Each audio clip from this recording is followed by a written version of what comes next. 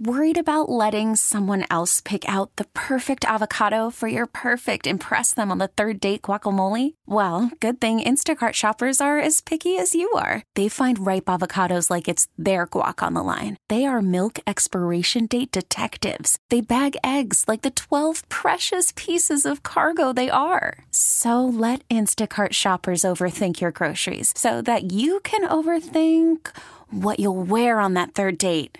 Download the Instacart app to get free delivery on your first 3 orders while supplies last. Minimum $10 per order. Additional terms apply.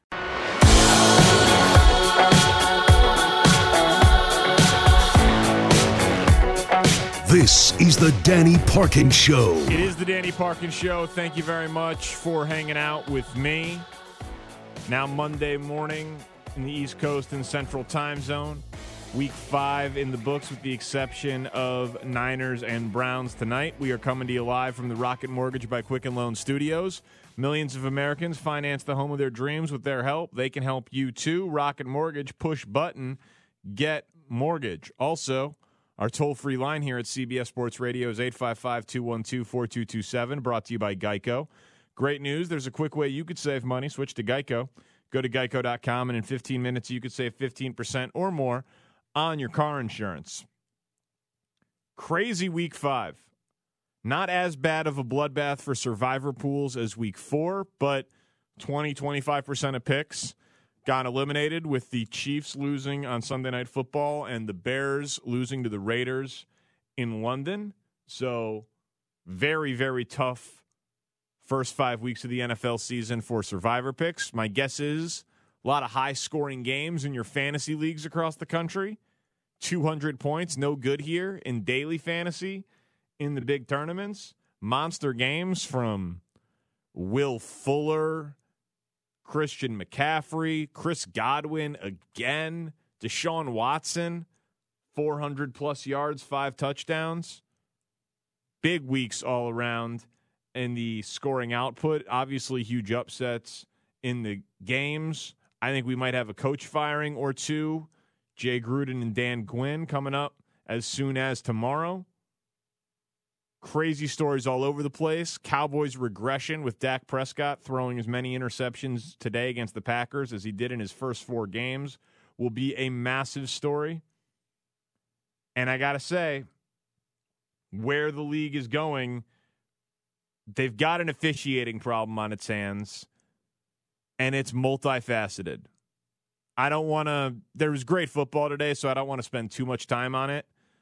But they made pass interference reviewable, and coaches keep challenging pass interference, and it never gets overturned. But roughing the passer isn't reviewable, and those calls keep getting worse. It's a really awkward situation. And today, Jason Garrett was flagged for throwing his challenge flag at the referee. But he didn't really throw it at the referee. He threw it on the ground at the referee's feet, and the referee got his feelings hurt because of something Jason Garrett said. It's just, there's ref shows breaking out all over the place.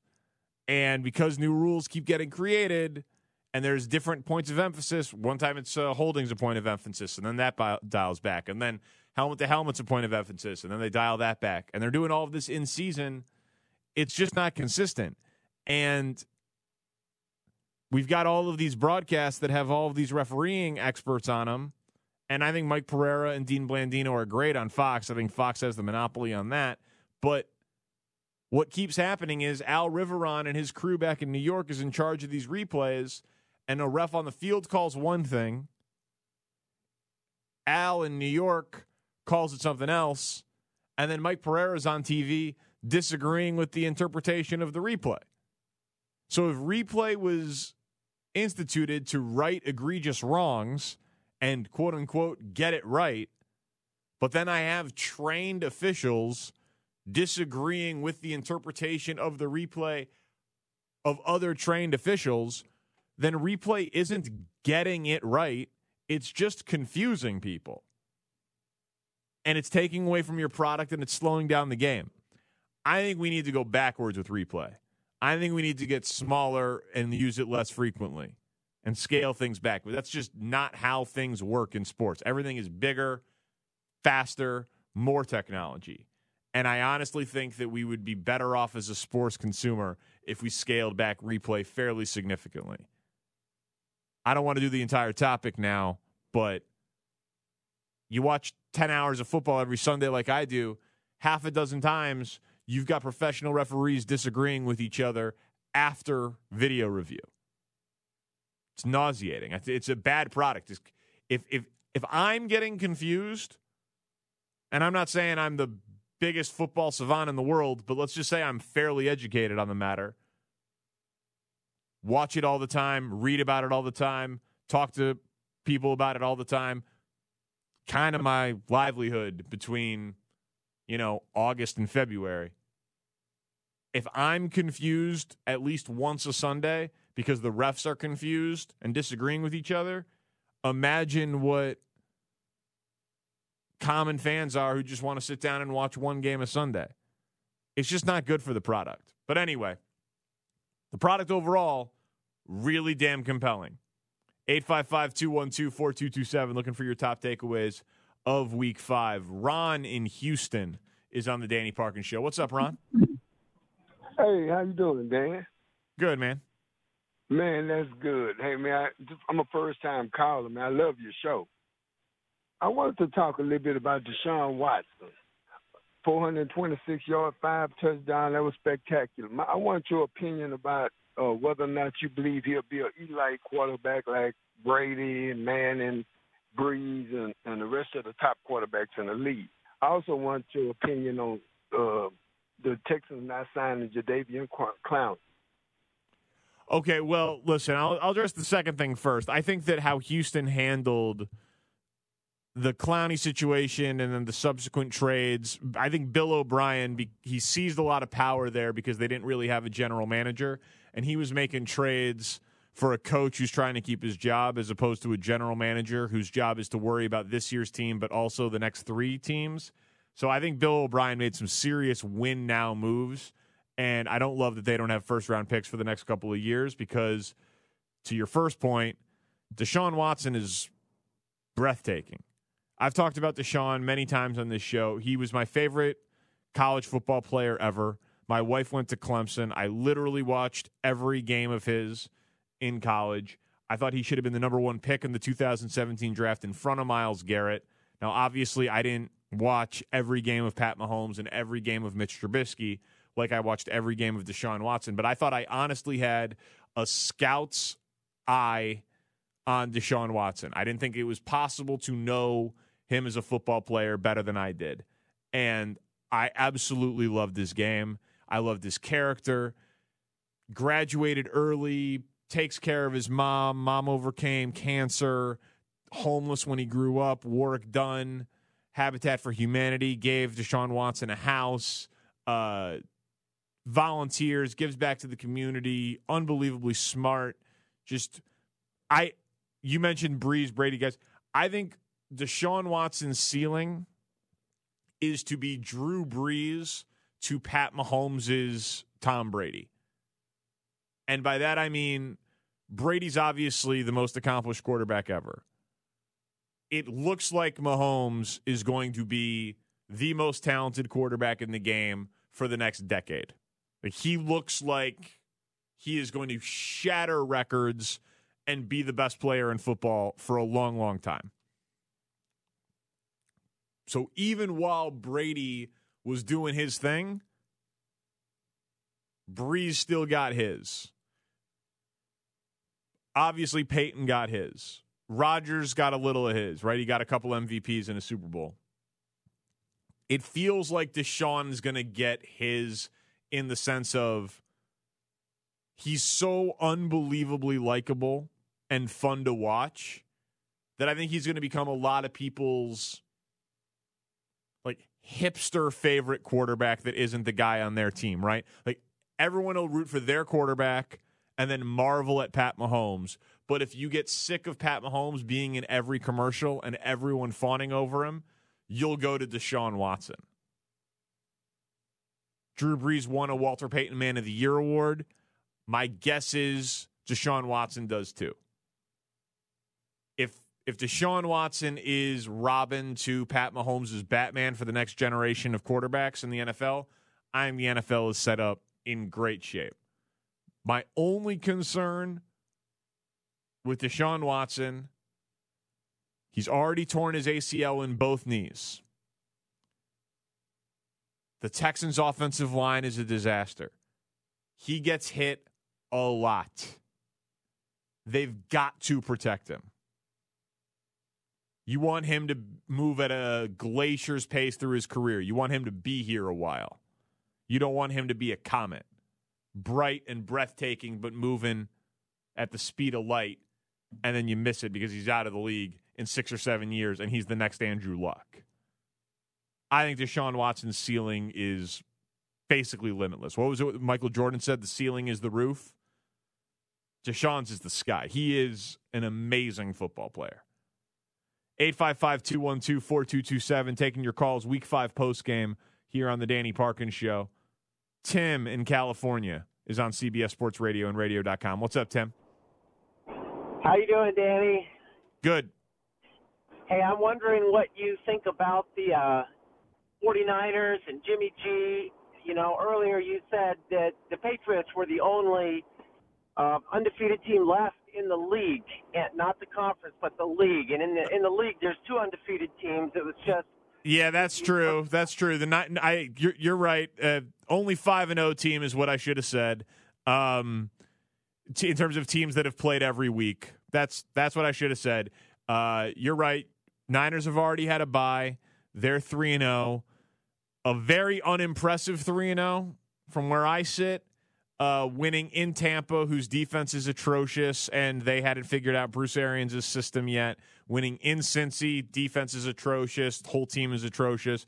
And then home against Pittsburgh, who has been one of the most disappointing teams in the league so far this year.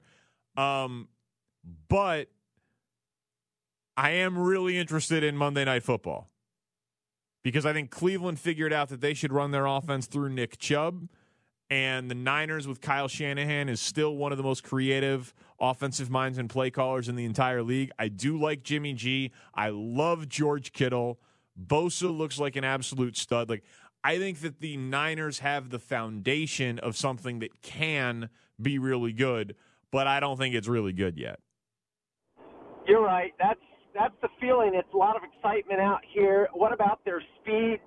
And last year, they wouldn't have won these games that they struggled in with all those turnovers against the Steelers. They still managed to pull it out. But this year, they're finding a way to win those games when they're not playing their best. But what about their speed and their improvement? And what do you see their chances going into the playoffs, or how deep might they go? What do you think? All right, man, I appreciate the call. I will be very surprised if the Niners make the playoffs. I think that's too much too soon. Now, there's worst of first teams every year in the league, and they've started 3-0, so it's possible. I'd like to see a true number one receiver. Marquise Goodwin and Dante Pettis and Deebo Samuel, whole heck of a lot of nothing. They've got a really crowded backfield. I love Tevin Coleman. I thought that was a great addition, but then he got hurt. So that Mostert kid has looked okay. He's averaging over 5 yards a carry, I believe, but Matt Breida's gotten the most carries there.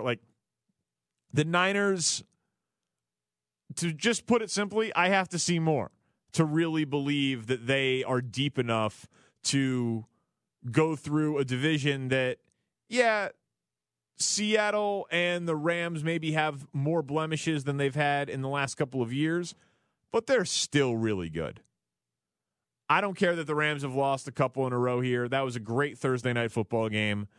I think both the Rams and Seattle are still better than the Niners.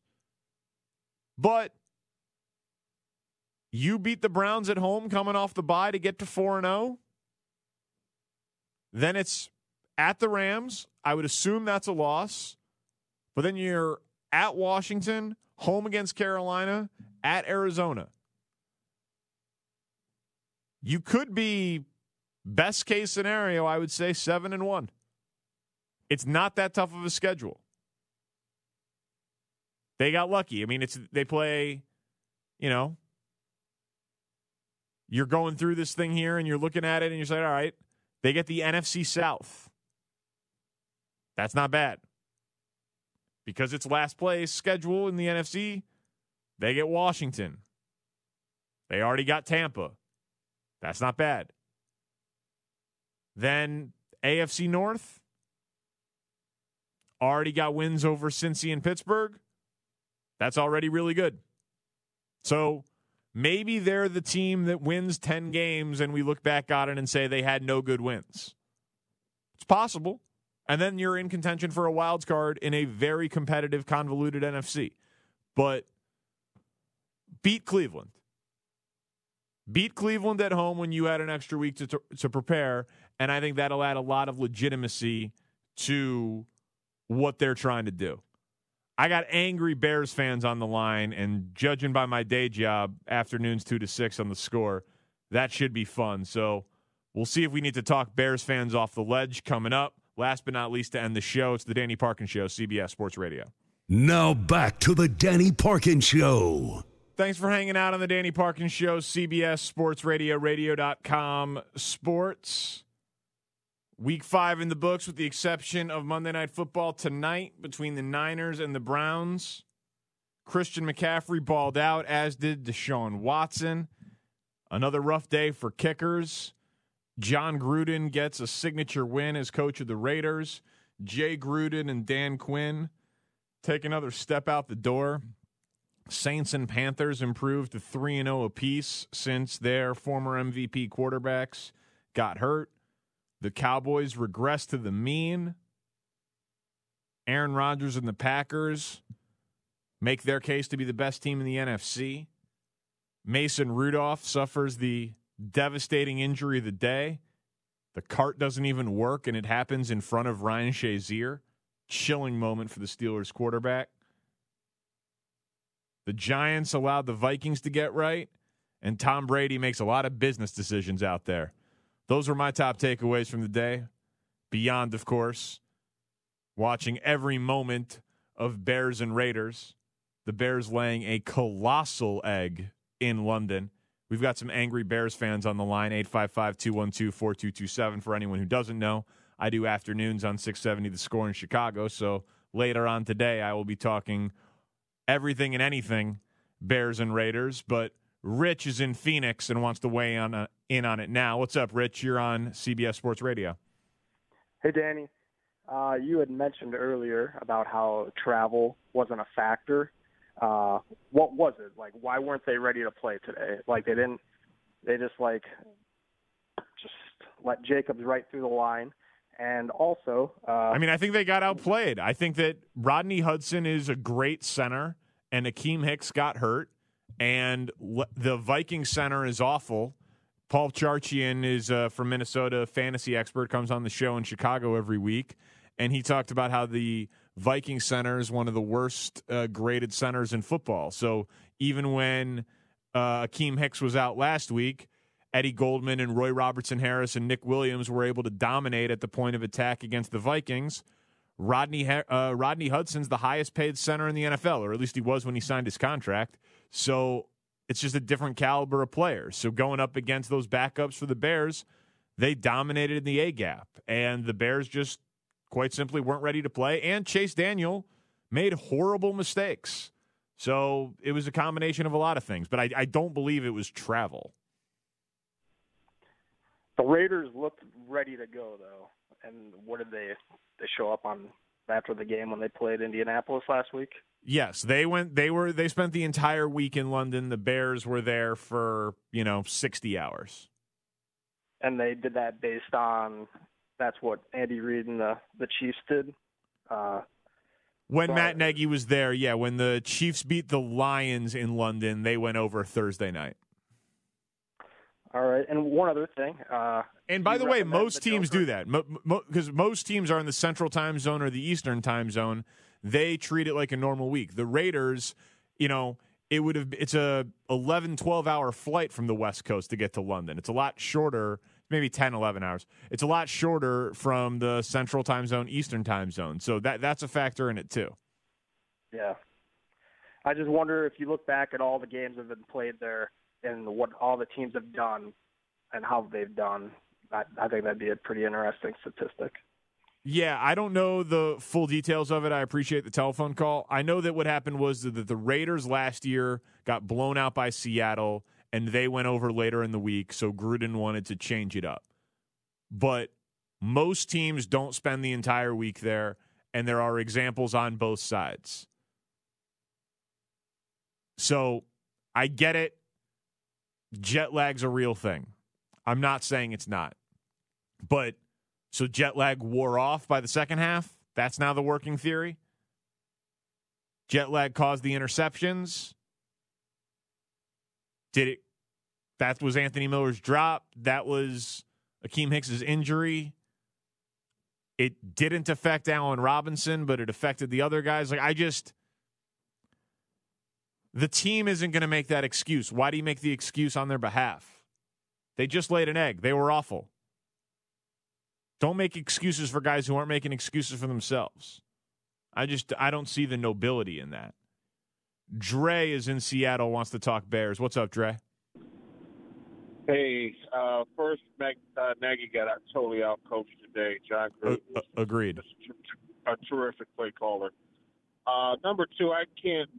And Danny, you just nailed it on the head. Which I saw Watson play in person in Clemson, which is one of the best places to watch a football game ever. I saw him beat Notre Dame 2015, I want to say, in the rain. And I saw Watson his whole, not all the games, but a majority of games. Clemson was on national TV. And I just can't enjoy football watching Mahomes and Watson play and watch the Bears play. I think they're not going to win the division now. Green Bay is tough. I don't think they're going to make they might make the playoffs 9 and 7, 8 and 8. I just don't have confidence in this organization. Matt Nagy's regressed. Trubisky's regressed. The defense, the offense is leaving them out there on the field too long.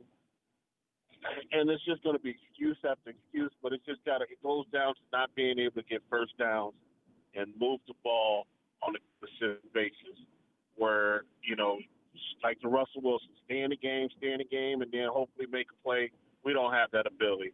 If the defense is not dominant like against Washington, I just don't see it, Danny. I don't. Put faith in it. Ever seen a great offense in Chicago in my lifetime? I just don't see it happening.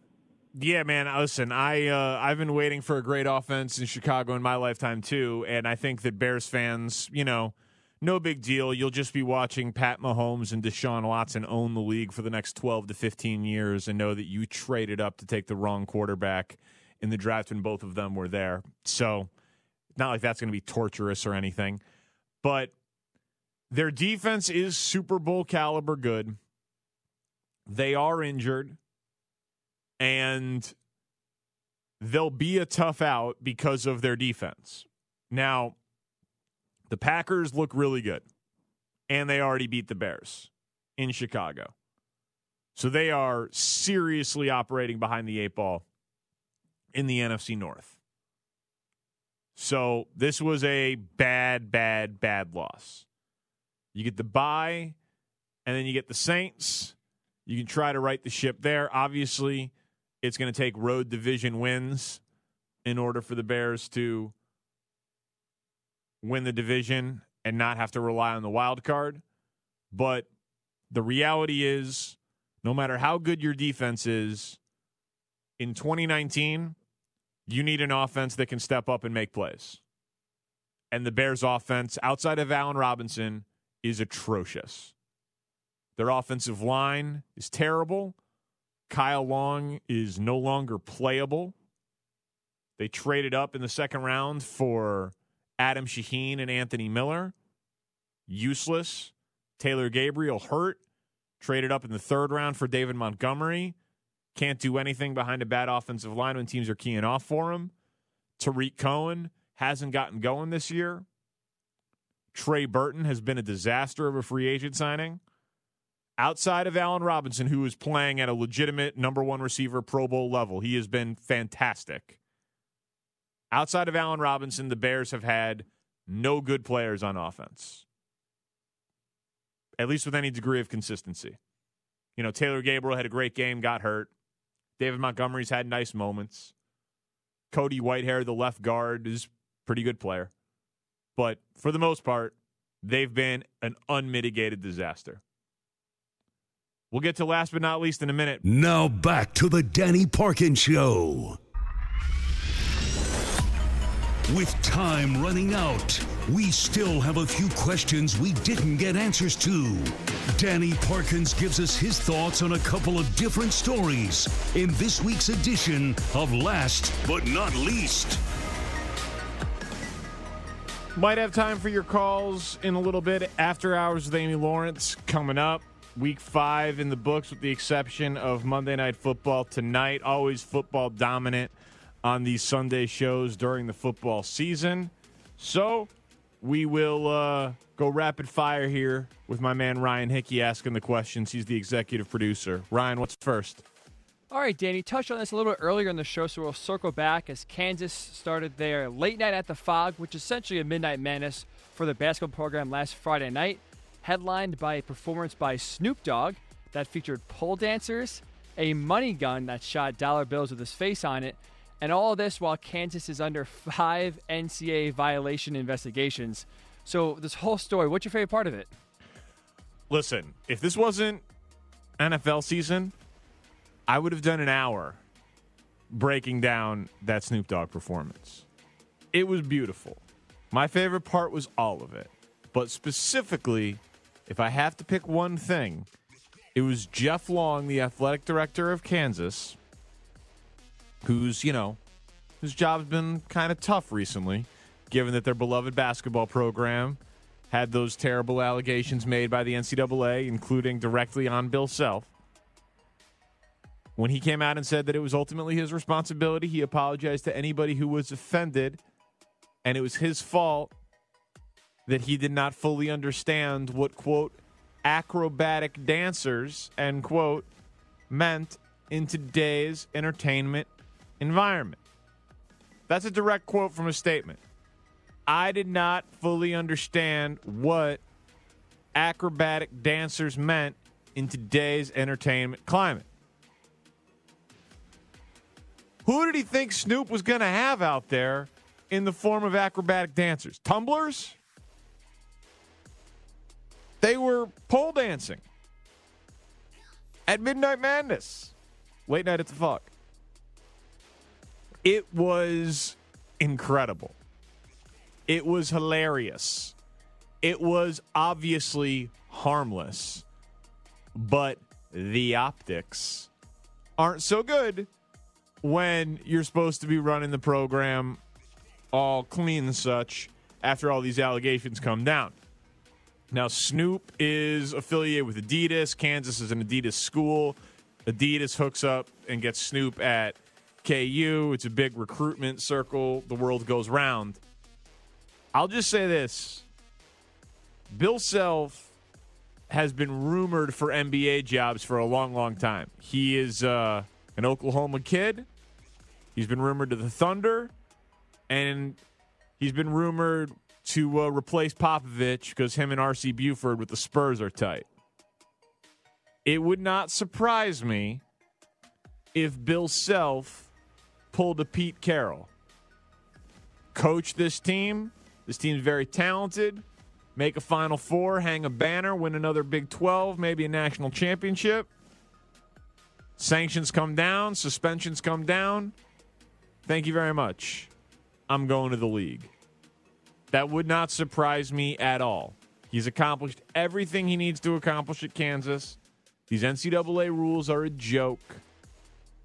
And if I don't know what of that late night scene was calculated as a big middle finger to the NCAA and what was just circumstantial, but whatever was intentional, I love Kansas for it. And whatever was unintentional, I'm going to just pretend was intentional, because anything that gets the feathers ruffled over at the offices in Indianapolis for the NCAA, I'm a fan of. If you haven't seen it, watch the video, read the statements. It's downright hilarious. Rock Chalk Jayhawk. What's next? So the MLB playoffs are underway. 2 games on Sunday afternoon, Sunday night. Dodgers up 2-1 on the Nationals after blowing out Washington in Game 3.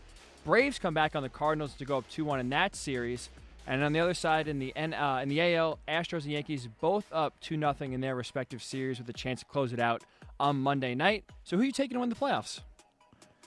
Man, listen, first of all, it feels like, oh, yeah, the baseball playoffs are on, given, football season and that my Cubs aren't there.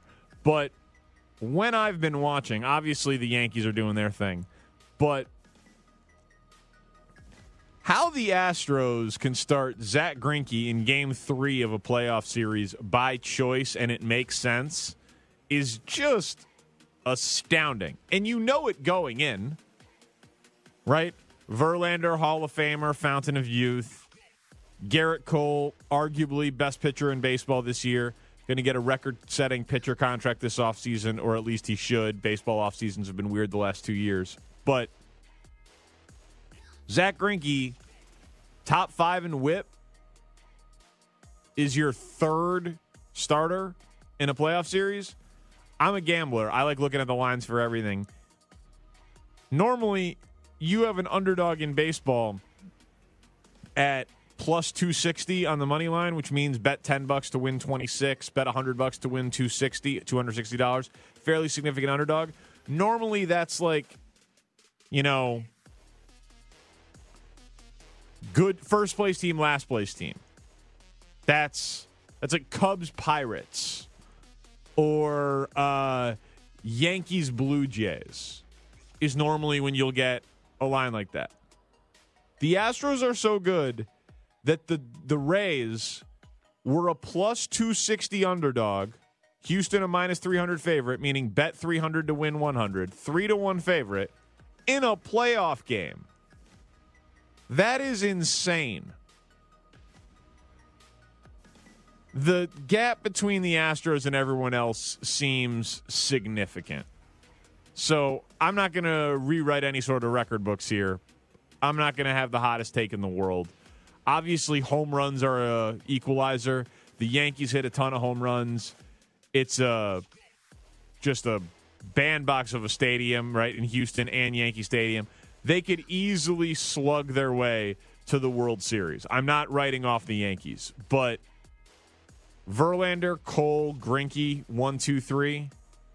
The depth of that lineup, the power, their defense, their playoff experience. Astros are the best team in the sport, and I don't think it's all that close. So I'll pick them to win it. What's next? All right, we'll finish up with this. The college football season approaching the halfway mark of the year. It has been many upsets to start the year for real, and preseason top 6 of Clemson, Alabama, Georgia, Ohio State, Oklahoma, LSU has remained that, although rankings and the order in which they are have been a little different, but the teams have stayed the same in the top 6 so far. So basically almost halfway through. Any big takeaways you have on the college football season? Yeah, that it sucks. This college football season has been boring. Like you said, man, no upsets. The teams at the top, they're going to be there at the end. I know Ohio State fans are talking themselves into, hey, we could be the number 1 ranked team in the country. And Lincoln Riley is legitimately marvelous and impressive at Oklahoma. Enjoy that while it lasts. That is a ridiculously fun thing. LSU and Georgia are legit. SEC is dominant. Clearly the best conference again. Big Ten, it's the exact same thing every year. One good team that probably can't compete with the really good teams in the South, and then a bunch of programs that tell themselves they're really good because they have huge alumni bases and they make a ton of money and they fill big stadiums, but are fraudulent on a national stage. Like Michigan, there's no more fraudulent program in the country than Michigan. They have won national championship since 1948, the Wolverines. And I actually watched some of that Michigan-Iowa game. It was just pathetic. Clemson is sleepwalking through this season. Easily should have lost to North Carolina last week. But, they're in wake me up when the playoff gets here mode. It's been a boring season. Few good games, some great gambling moments. If you're not caring about the playoff and you're, just about MAC football, Pac-12 football. Like, there's good late-night games, good degenerate opportunities like there is every year, but this has been a very, very, very boring college football season for me anyway, and at the top. And there's just not been a ton of shakeup, not a ton of surprises. LSU's better than I thought. I'll give them some credit.